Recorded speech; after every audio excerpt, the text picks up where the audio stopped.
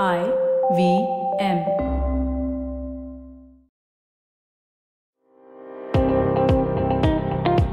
Welcome to All Things Policy, a daily podcast supported by Pragati, a flagship media initiative of the Takshashila Institution. We're a bunch of policy nerds based in Bengaluru, and we like to bring a fresh perspective to Indian affairs and an Indian perspective to global affairs. So grab a cup of coffee, sit back, and join us for today's chat. Hi and welcome to another episode of All Things Policy. This is Meghna Khani. I work as an assistant program manager with the Takshashila Institution. So on the 28th of February, we are going to witness Rare Disease Day.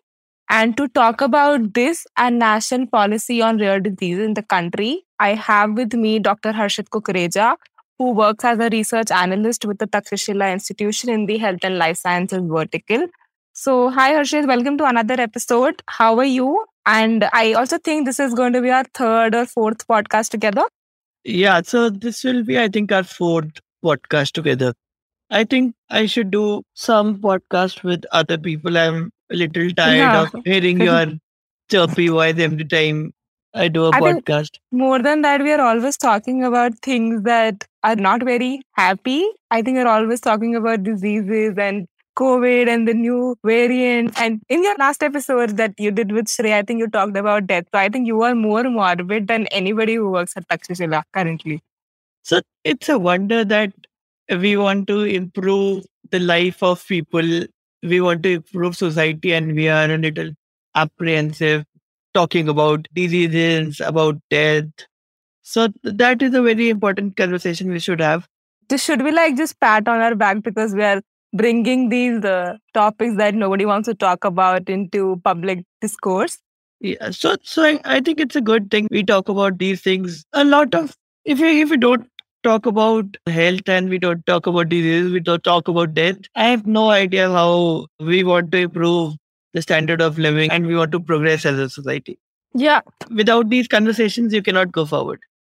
Even though they appear a little morbid, but the only truth in life is death and disease. Yeah, it's death. So if you don't talk about the sacred truth, I don't know what you want to talk about. So do you think people don't talk about these things and there are no regular conversations about health and diseases which affect a large population is because of lack of awareness? Yeah, I think it is a little to do with the lack of awareness and how closely the community, the health professionals and the health community as a whole tries to guard the scientific expertise and how it is not very easy for a layperson to understand maybe something about a disease. But except COVID, it has been 2.5 years. It was March 2020 when the lockdown started, right?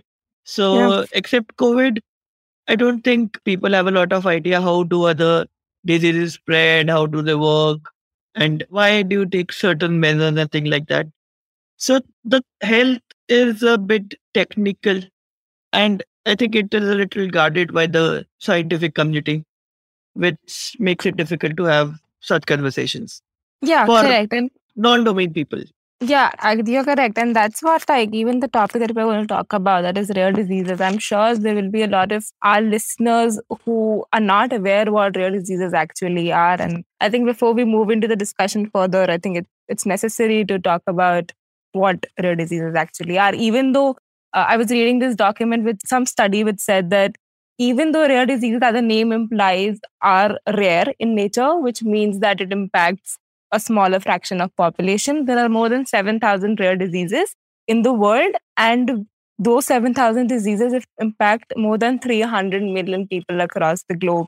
So what comes to my mind is, are these rare diseases actually rare?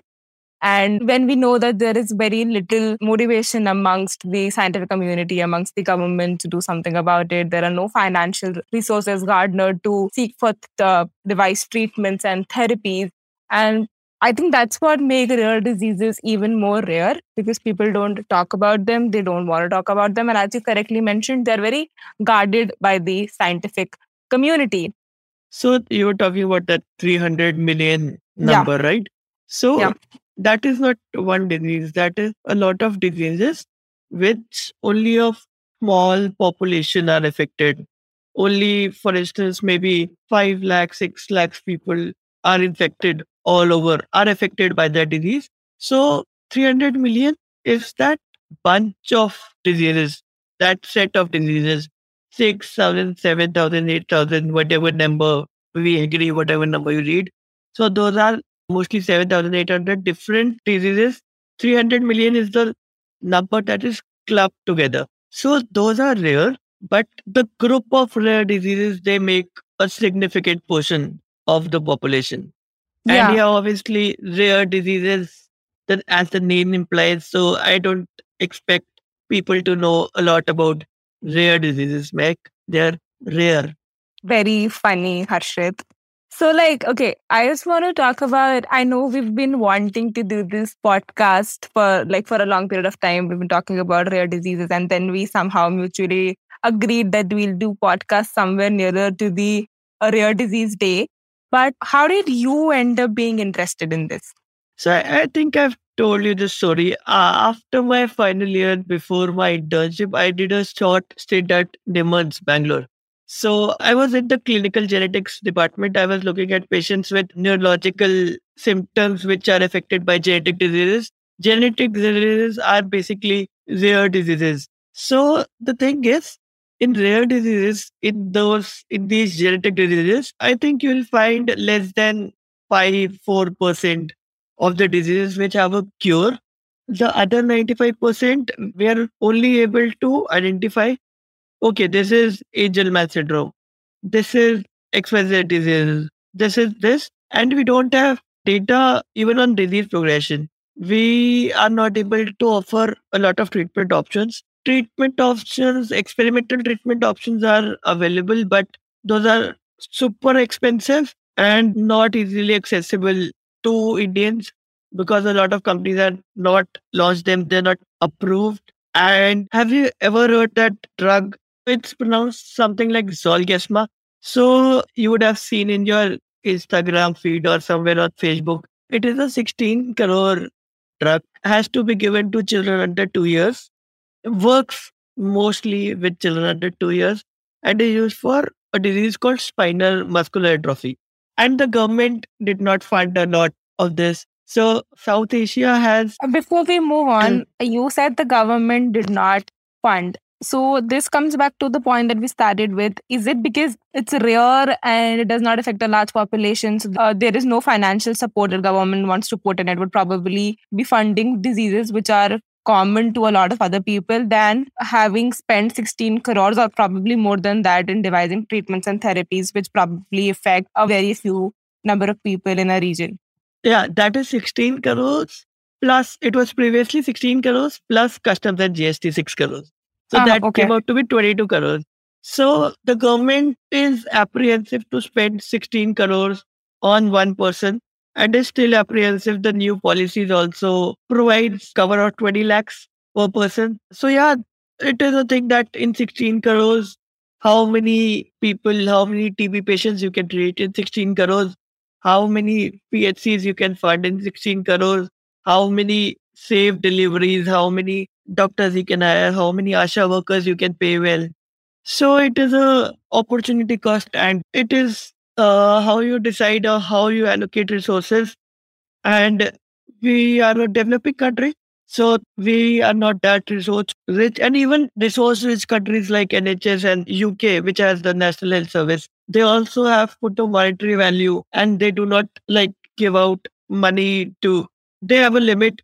I think it's 10,000 to 20,000 pounds per year. If a medicine, it increases the life of a person by 1 year, it should not cost more than 10 to 20,000. There are certain exceptions. They have made some changes, but you have to put a monetary value and you have to see how your allocations are better managed. Correct.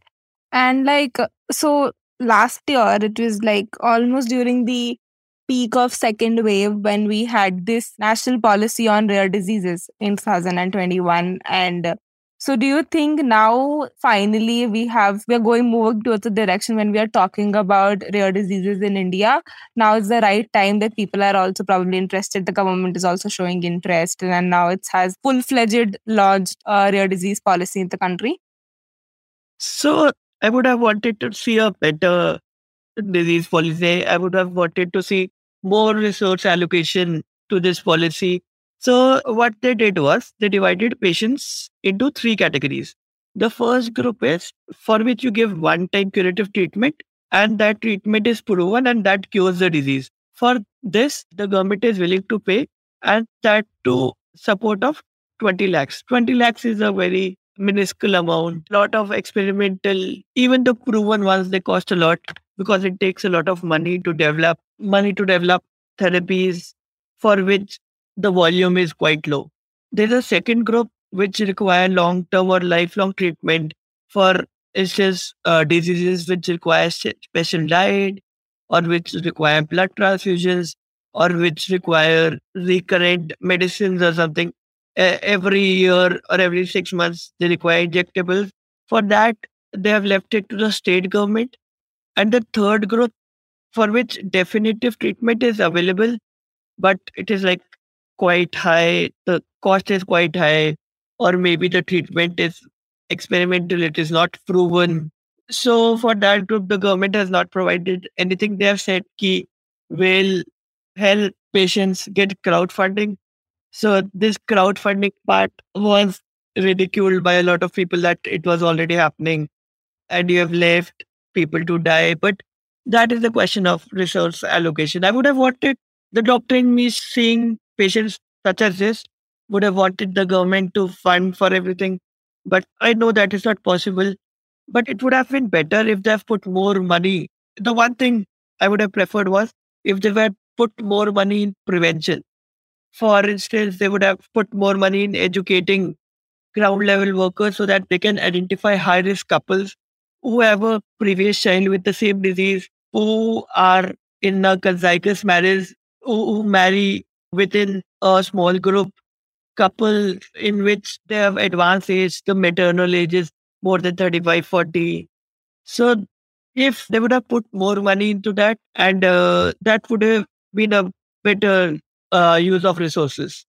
Yeah, you are right, Harshit. Like, if we look at what are the circumstances with rare diseases, especially in India, so I think if we look in an idealistic situation, it should be the government who should be taking care of people who are suffering for rare diseases. And crowdfunding and things like that do not make sense, especially in India.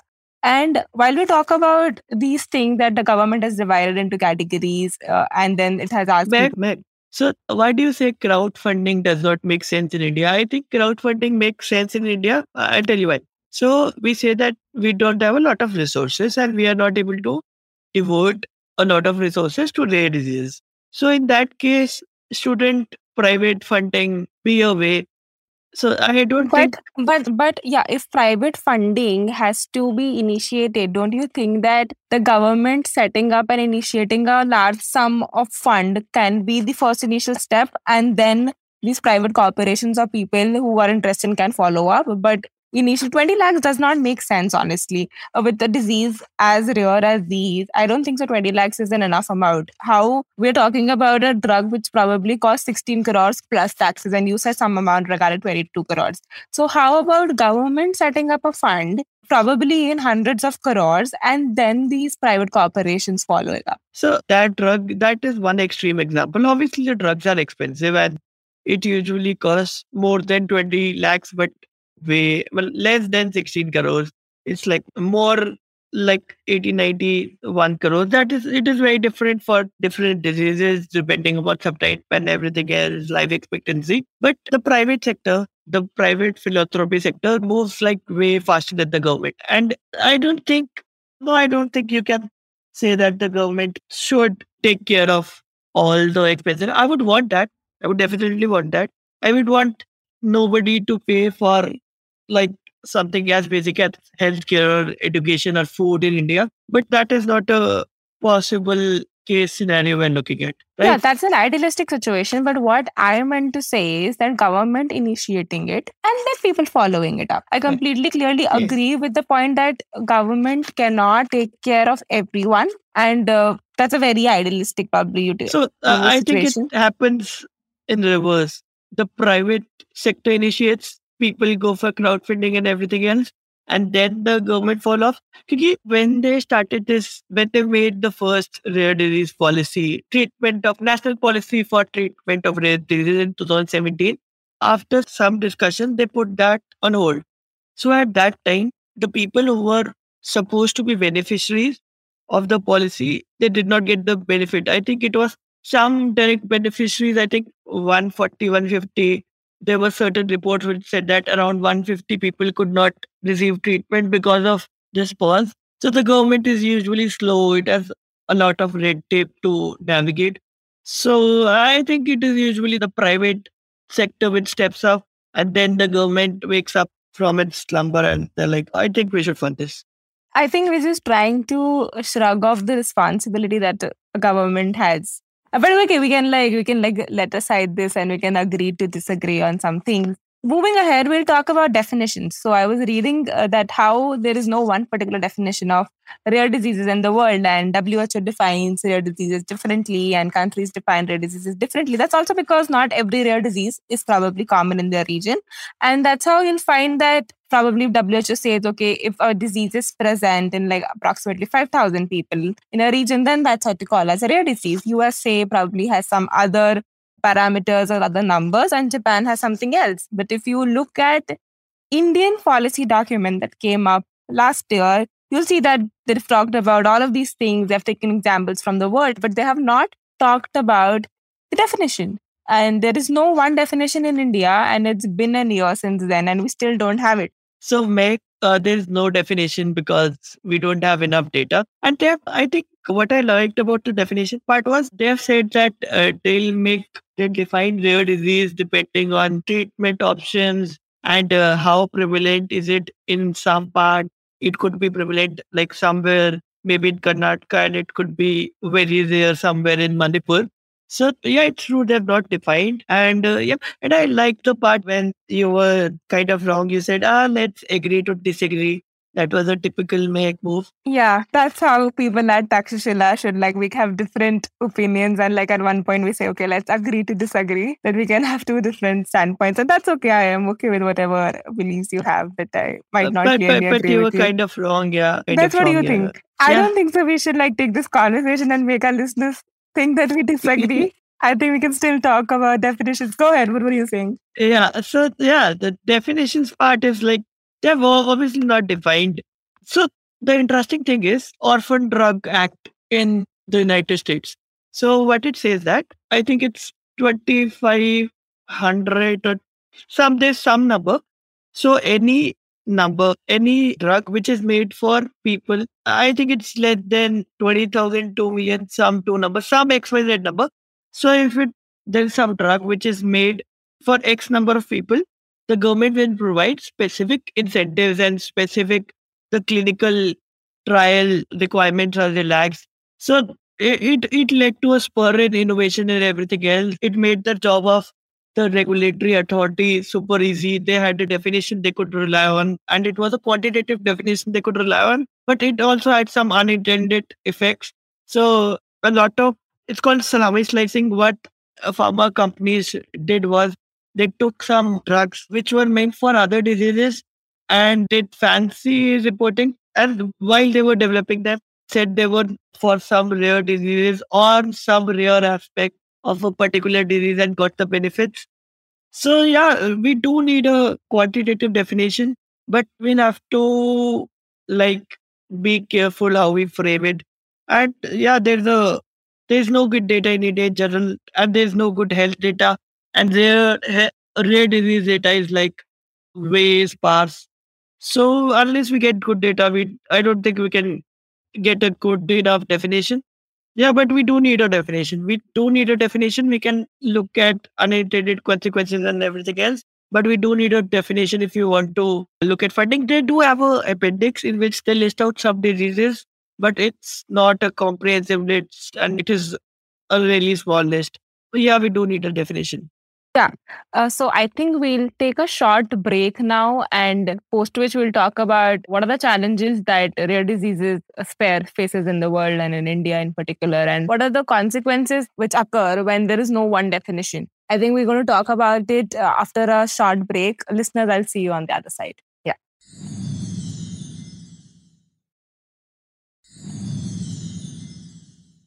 Hi, welcome back after the break. So before the break, we were talking about how we don't have data in India, and there are no health. There is let alone rare diseases. We don't have a lot of health data about people in the country, and this becomes one of the primary challenges. That why we are not able to develop further in this sphere of rare diseases, even though when in the past decade we have made a lot of medical advancements. So, apart from this, Harshit, what do you think are probably more specific challenges? I know one is the financial restraints and constraints that we have talked about because it's extremely expensive. It does not affect a large number of people. There is no enough support that has come forward to probably devise treatments and therapies. And now, on one end, we have this problem of lack of data in India. And what do you think are other challenges which are stopping the growth of progress in this sphere? So I think, yeah, so the prevalence, the number of people who are affected by rare diseases is the number one challenge. And because of that, you don't, as you said, we don't have companies, and even little companies don't have an incentive because the chances of them getting a good drug and then making a profit is quite low. And they have to charge a lot if they want to recover their cost and make a profit. You don't even have researchers and scientists and institutions looking at rare diseases because they are rare. And if you discover something new in maybe diabetes, you get into a very prestigious journal, you get fame and you get funding. You can secure funding for diabetes, you can secure funding for hypertension. Try securing funding for some rare disease, and it is like pretty difficult. So the incentives for researchers, even academic researchers who are at government institutions, Harshit, are I would want to stop you on that point. Like few minutes ago before the break, we were talking about who should be held responsible, and we had this disagreement about private corporations and government. Don't you think the government can step in and probably secure grants? You spoke about how it's much easier to secure funding or grants for probably when they found something new in hypertension, diabetes. Don't you think government can play an important role here?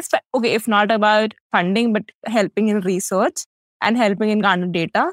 so you have 100 rupees. What do you think would be a good way to spend that 100 rupees? Spending that somewhere on maternal and child nutrition healthcare, or spending that, let's say, some liposomal storage disease or cystic fibrosis or some disease like that, which affect a small population. I completely agree with you. Maternal and infant health in India is extremely poor, and if we even focus on SDGs, we need to focus on that. But I'm also saying if we follow that approach, then no one will ever probably want to fund for it because you spoke about how private corporations are probably seeking more for profits. They're looking for profits, and if states stop providing grants or funds, So, who can Meg, probably I was talking about private corporations and researchers also. Researchers, scientists, healthcare professionals who are working even in a government setup. You want to publish, if you want promotions, you want fame, you want to publish,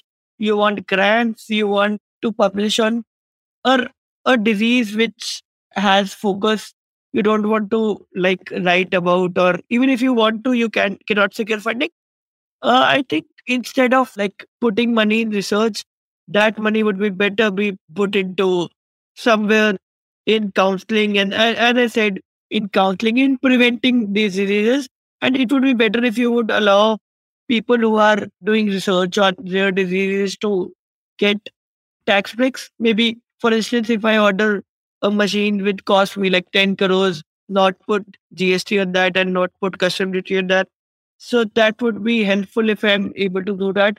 And like a lot of drugs which have not been tested as extensively because the population, the sample size is much lower. That same way that FDA approves drugs in US, like allow them to be passed here. So it would be much easier for companies. The cost of developing a new drug would decrease. Yeah, and maybe fund into research which helps you repurpose existing drugs into therapies for rare diseases. This is also a line of research, and nowadays even artificial intelligence is used to repurpose. Even in COVID, a lot of people were trying to develop therapies from scratch. But if you want to use existing drugs, if you want to use existing manufacturing capacity, and if you want to use existing approvals, and if you want to use a safe drug, it is, and you are in a resource constrained environment, it is all a wise decision to repurpose pre existing drugs. So I don't think the government can fund research into this. At least the Indian government cannot. We have a lot of areas in which you put money that would get you better results. But yeah, that's that. So are you trying to say like maybe we can divert a focus on maybe preventing rare diseases, and then how you spoke about probably giving training or communication tactics to health workers on ground to make people even So more aware? yeah, so that is what I'm not trying to say that. I'm saying that should be the government's primary focus. If we say that we don't have enough funds to treat people with genetic disease, with the best we can do is put that money in prevention, and that would be super helpful.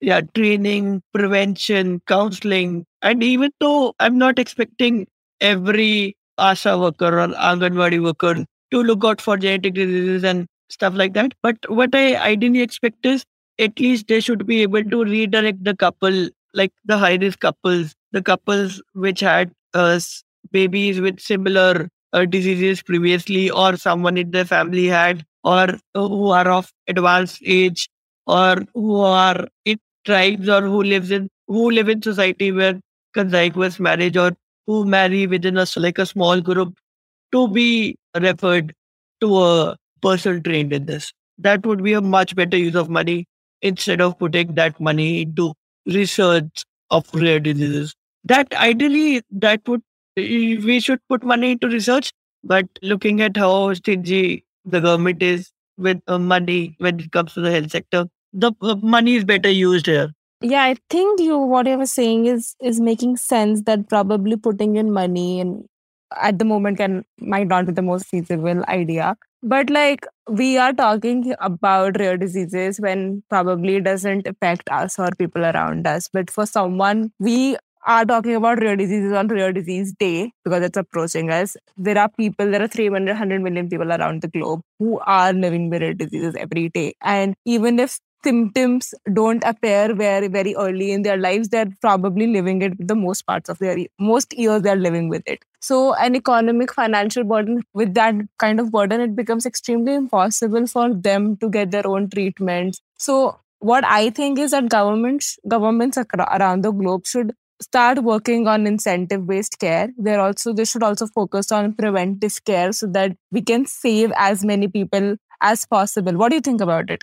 It is like quite impossible if you are suffering from a rare disease to get treatment, at least in India. Yeah, we want the government to sort of let go of regulatory hurdles and let people develop new drugs, and like give them like maybe some sort of monetary incentives, or some incentives to give people and companies some sort of incentives to create and repurpose new drugs. And the most important part is prevention. So if you are able to prevent rare diseases, that would be the ideal scenario in a country such as ours. That is what I think would look like a good policy. And so the government has created 8 centers of excellence. These are the normal aims, and Institute of Eminence. They have named as centers of eminence. These are the normal tertiary care hospitals or institutes which are named every time.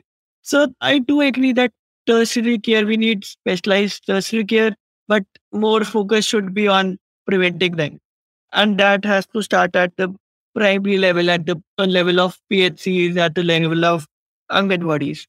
Yeah, I think you're correct with saying that it will not make sense having these 8 centers of excellence. I think centers of excellence across the globe if we do not stop these rare diseases at the level when we can actually prevent them at the first stage. If we employ these preventive strategies successfully, we would be able to make rare diseases even more rare so that a lot of population don't suffer from these.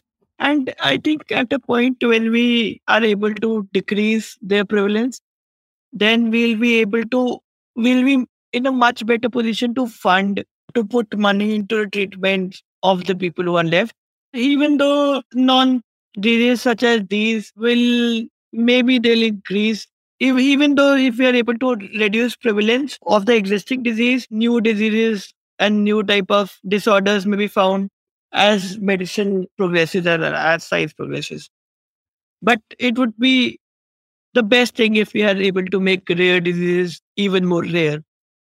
Yeah, I think that would be our best shot, right? To probably reduce the prevalence of these diseases. And you correctly said that there is always a possibility for new rare diseases coming up. There is always a possibility like that. But right now, what the best we can do is probably work at the most basic level and prevent them from happening and reduce the prevalence. And then probably we'll be in a better position to take care of people or to probably fund research more.